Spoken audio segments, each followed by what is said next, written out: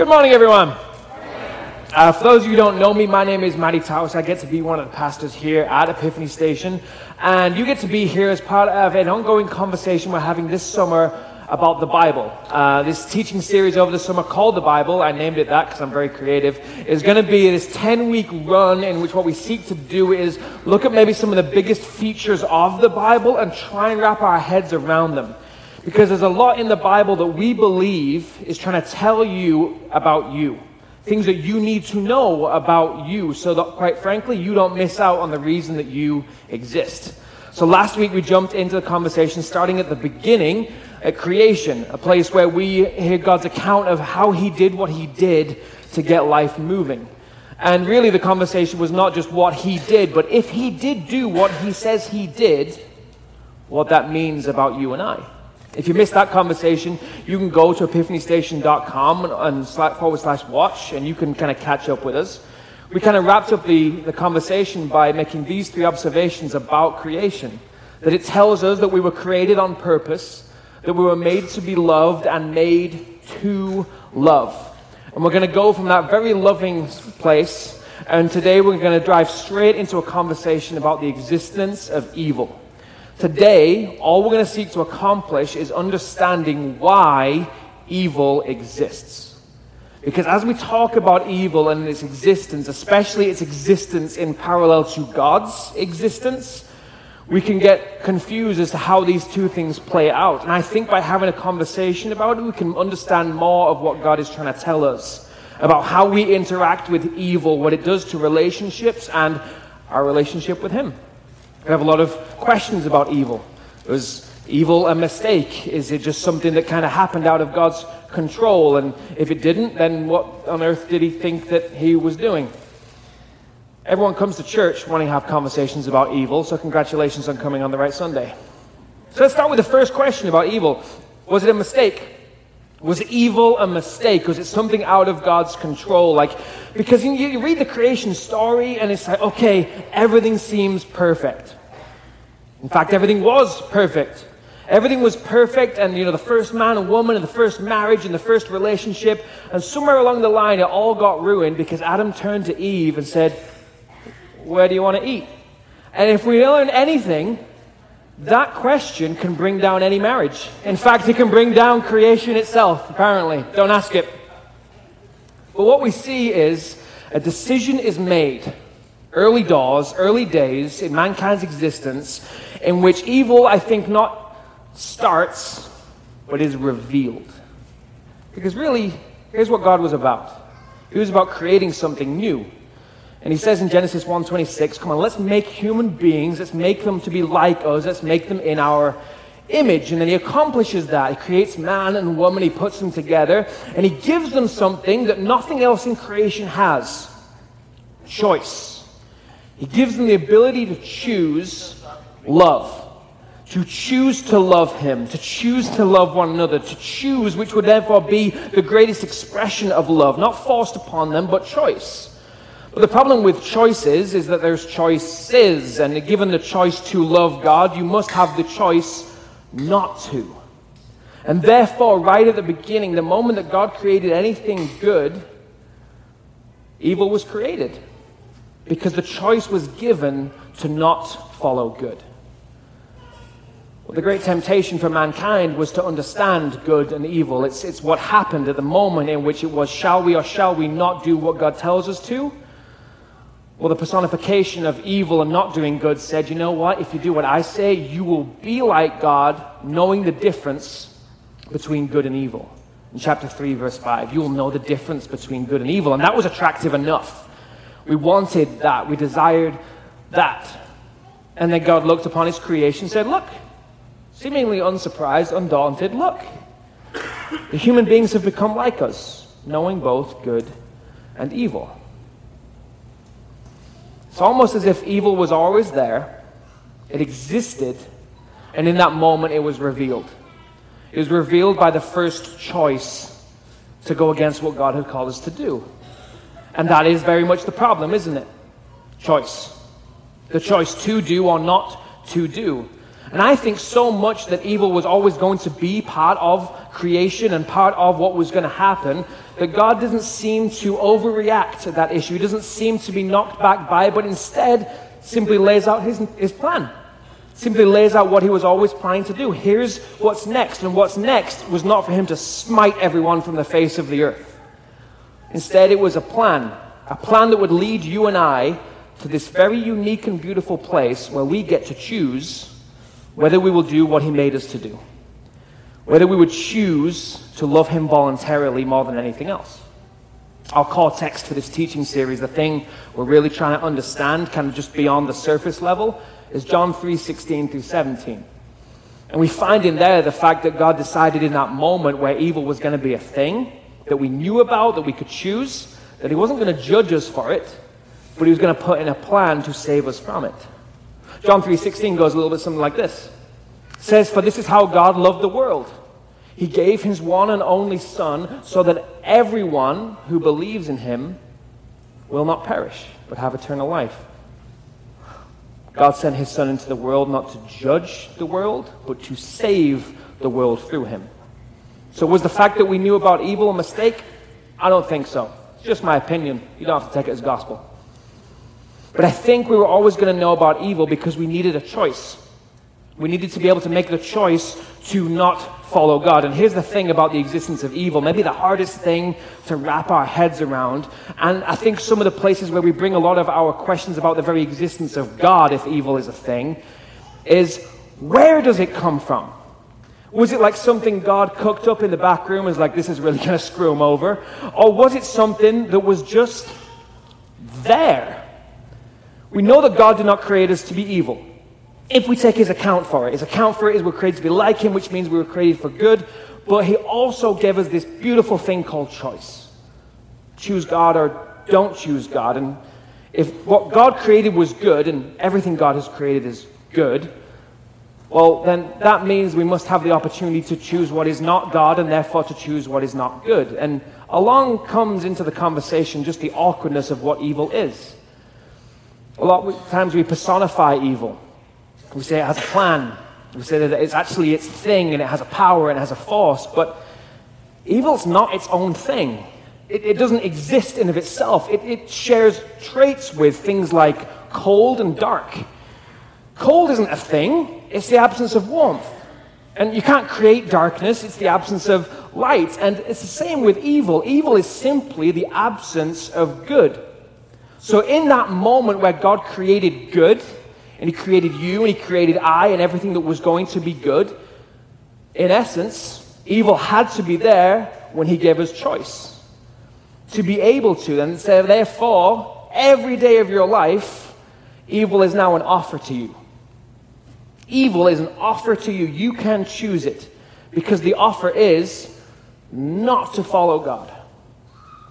And that is a responsibility and a trust that God has placed in you like nothing else in creation. A trust that you would actually want what is good. That you would see it, be drawn to it, attracted to it because it is good and it's beautiful and it's lovely and it's pure. That you would want to choose good.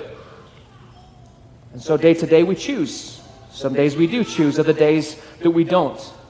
But our choices for evil are very rarely a choice like, I can't wait to be evil today.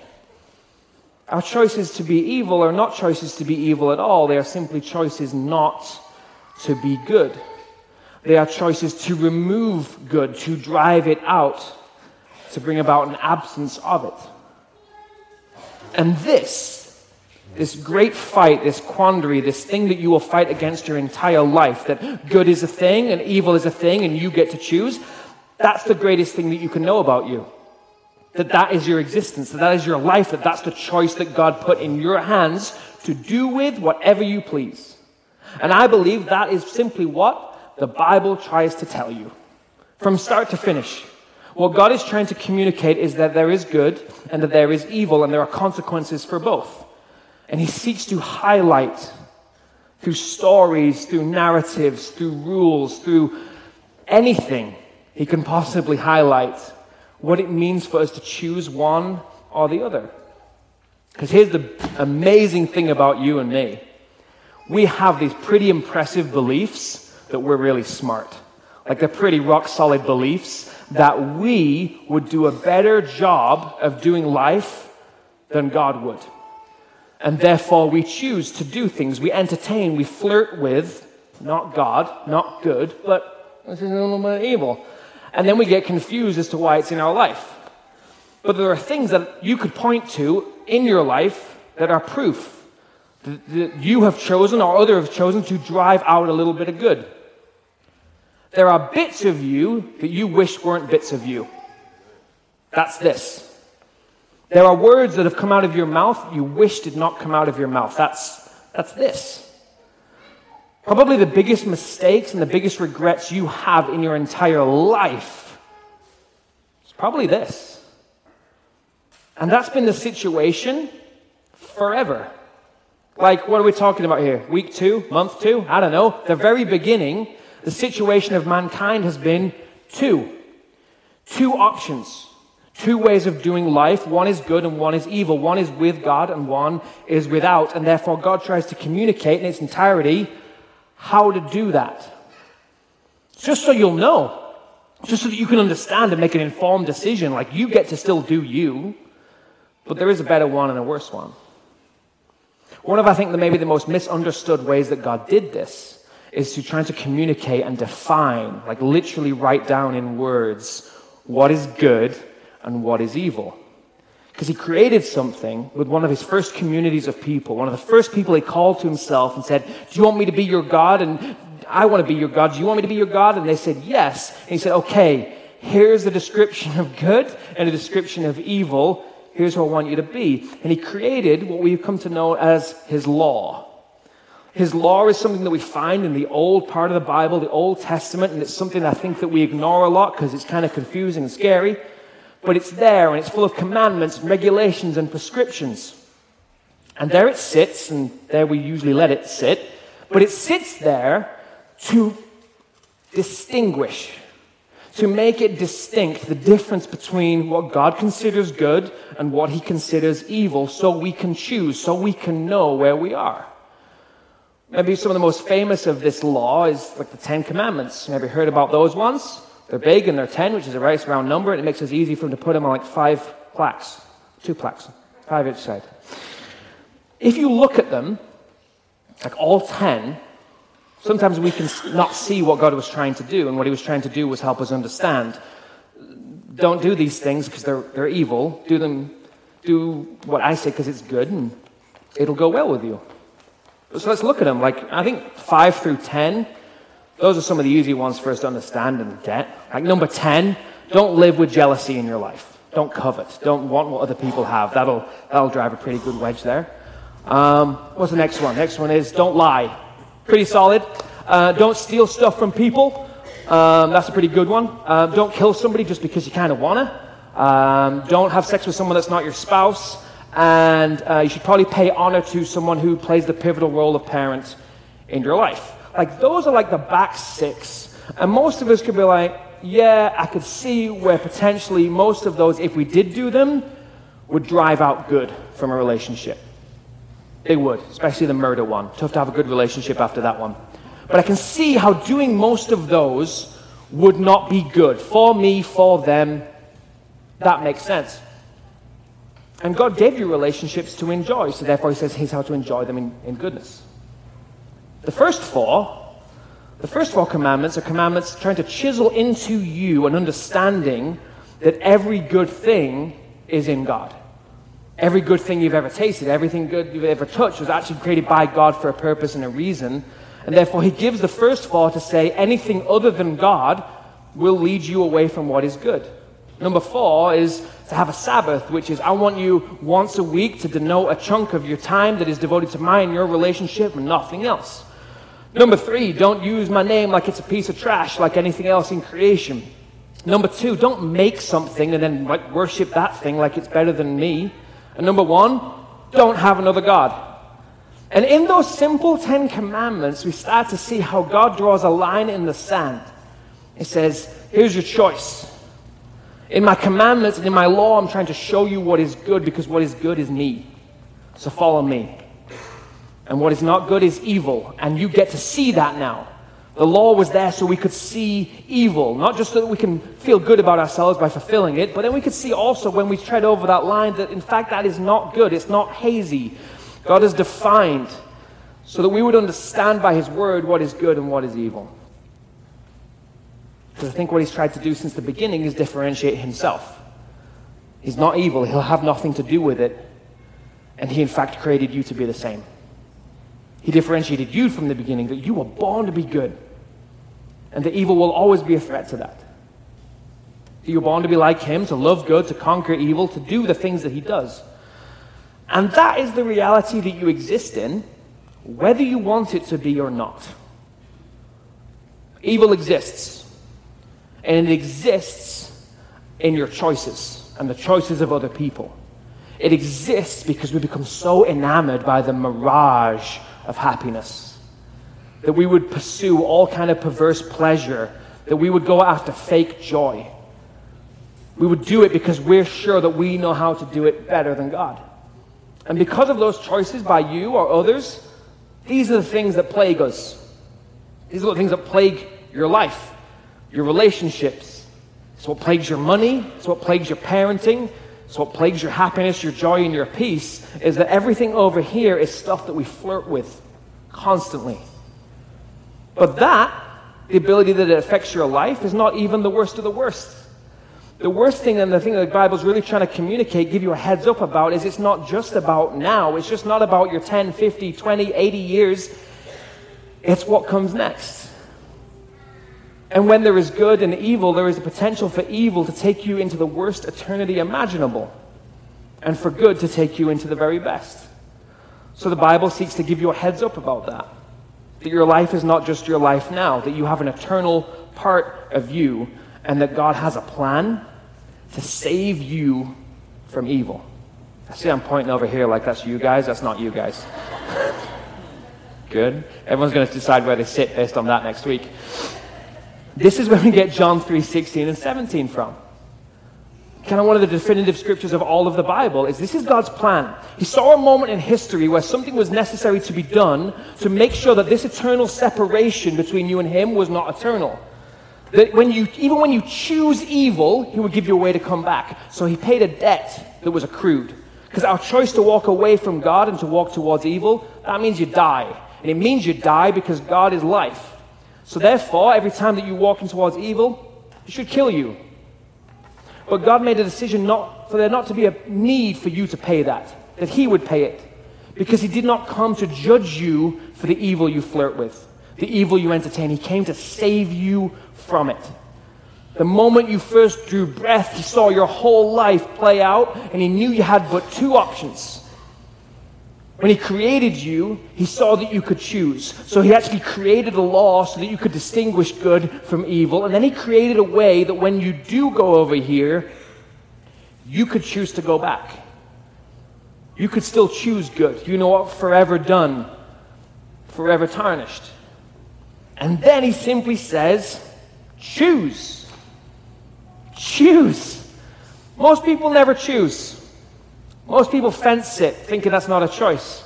But he says, choose. Choose what you want for you. Do you want what God has said is good for you? Or do you not? Do you want that in your home and in your marriage and in your kids? Or do you not? Because you still get to choose.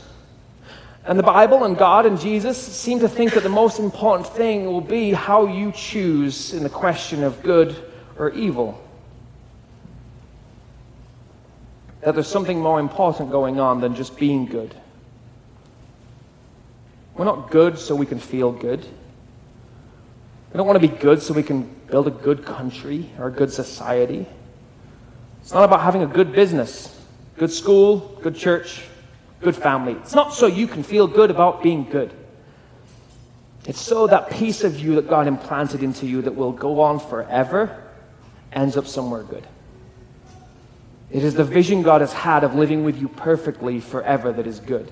This vision that he sees 14,238 people that populate Pennington County. He says, I want them to be where it's good. And how you think about evil and the effect it can have on you will decide for you how serious you need to make this choice. How seriously you need to entertain a relationship with God. how seriously you need to think about the souls of other human beings, how serious you are about loving God and loving people. Now, every week we have at Epiphany Station what we call a next step. It's supposed to be practical, it's supposed to be challenging, a way that it moves you towards what is good, what God wants for your life. This week is very simple.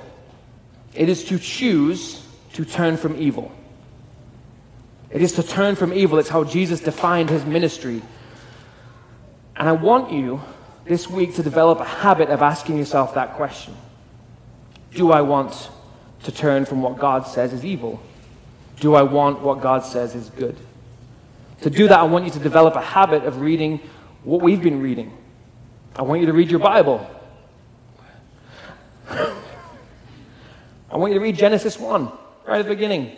God's creation account. I want you to read Exodus 20, where we find the 10 Commandments. I want you to read John 3:16 and 17, and I want you to see what God is trying to tell you about you. That you have choice, so make it intentional. Choose which side that you want to be on, because that will affect every single other thing about you, and it will affect, more importantly, your eternity. The most beautiful thing in all of this, in a conversation about good and evil and God and evil, is that God already chose. He already chose not to judge you for it, but chose to save you from it. So make your decision of whether you will accept his choice or not.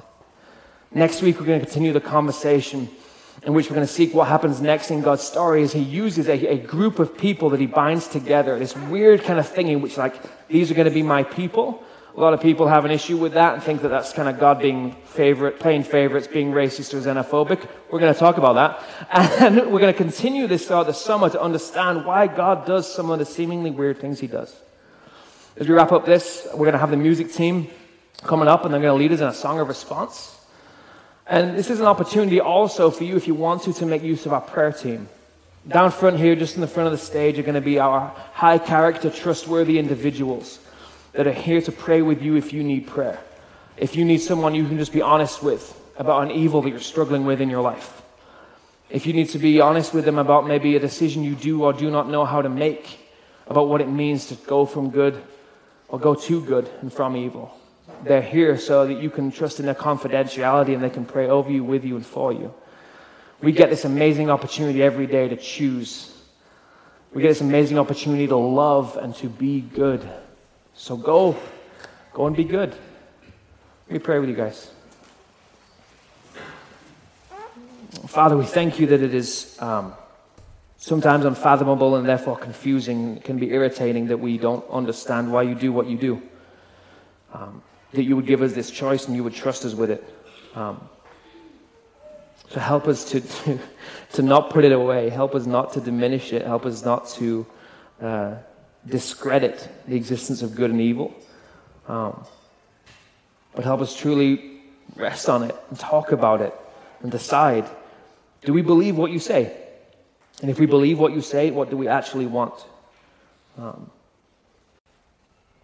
I pray that as we finish up here, that we don't leave the space, we don't leave the parking lot, we don't leave the car without answering the question, what do I want for me? And what do I want for the rest of my life and after that? I ask this in Jesus' name. Amen.